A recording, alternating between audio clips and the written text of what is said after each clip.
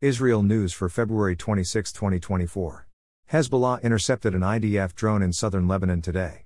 In response, IDF fighter jets attacked sites near the Lebanese city of Baalbek in the Bekaa Valley that were used by Hezbollah's aerial defense array, over 100 kilometers from the border.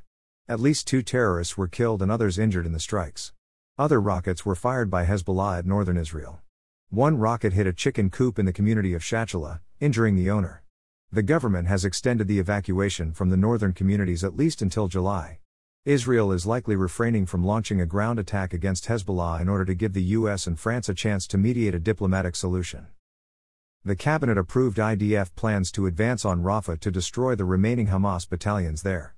The IDF will also be responsible for evacuated civilians from the city. IDF soldiers killed in Gaza. Major Eyal Shumanov, 24, a company commander in the Givati Brigade's Shaked Battalion, from Carmiel. Staff Sergeant Nirya Balit, 21, of the Givati Brigade's Reconnaissance Unit, from Shevei Shomron. Staff Sergeant Ido Eli Zrahen, 20, of the Givati Brigade's Reconnaissance Unit, from Jerusalem. An Israeli delegation set off for Qatar to continue negotiations for a hostage release deal. Hamas is still demanding an end to the war as a condition for an agreement, which Israel rejects. The IDF informed the family of Sarjanaz Daniel, who was kidnapped on October 7, that he was killed in captivity. His body is still held by Hamas. On the evening of October 6, Israeli intelligence detected an unusual surge in the activation of hundreds of Israeli SIM cards within the Gaza Strip, attributed to members of Hamas.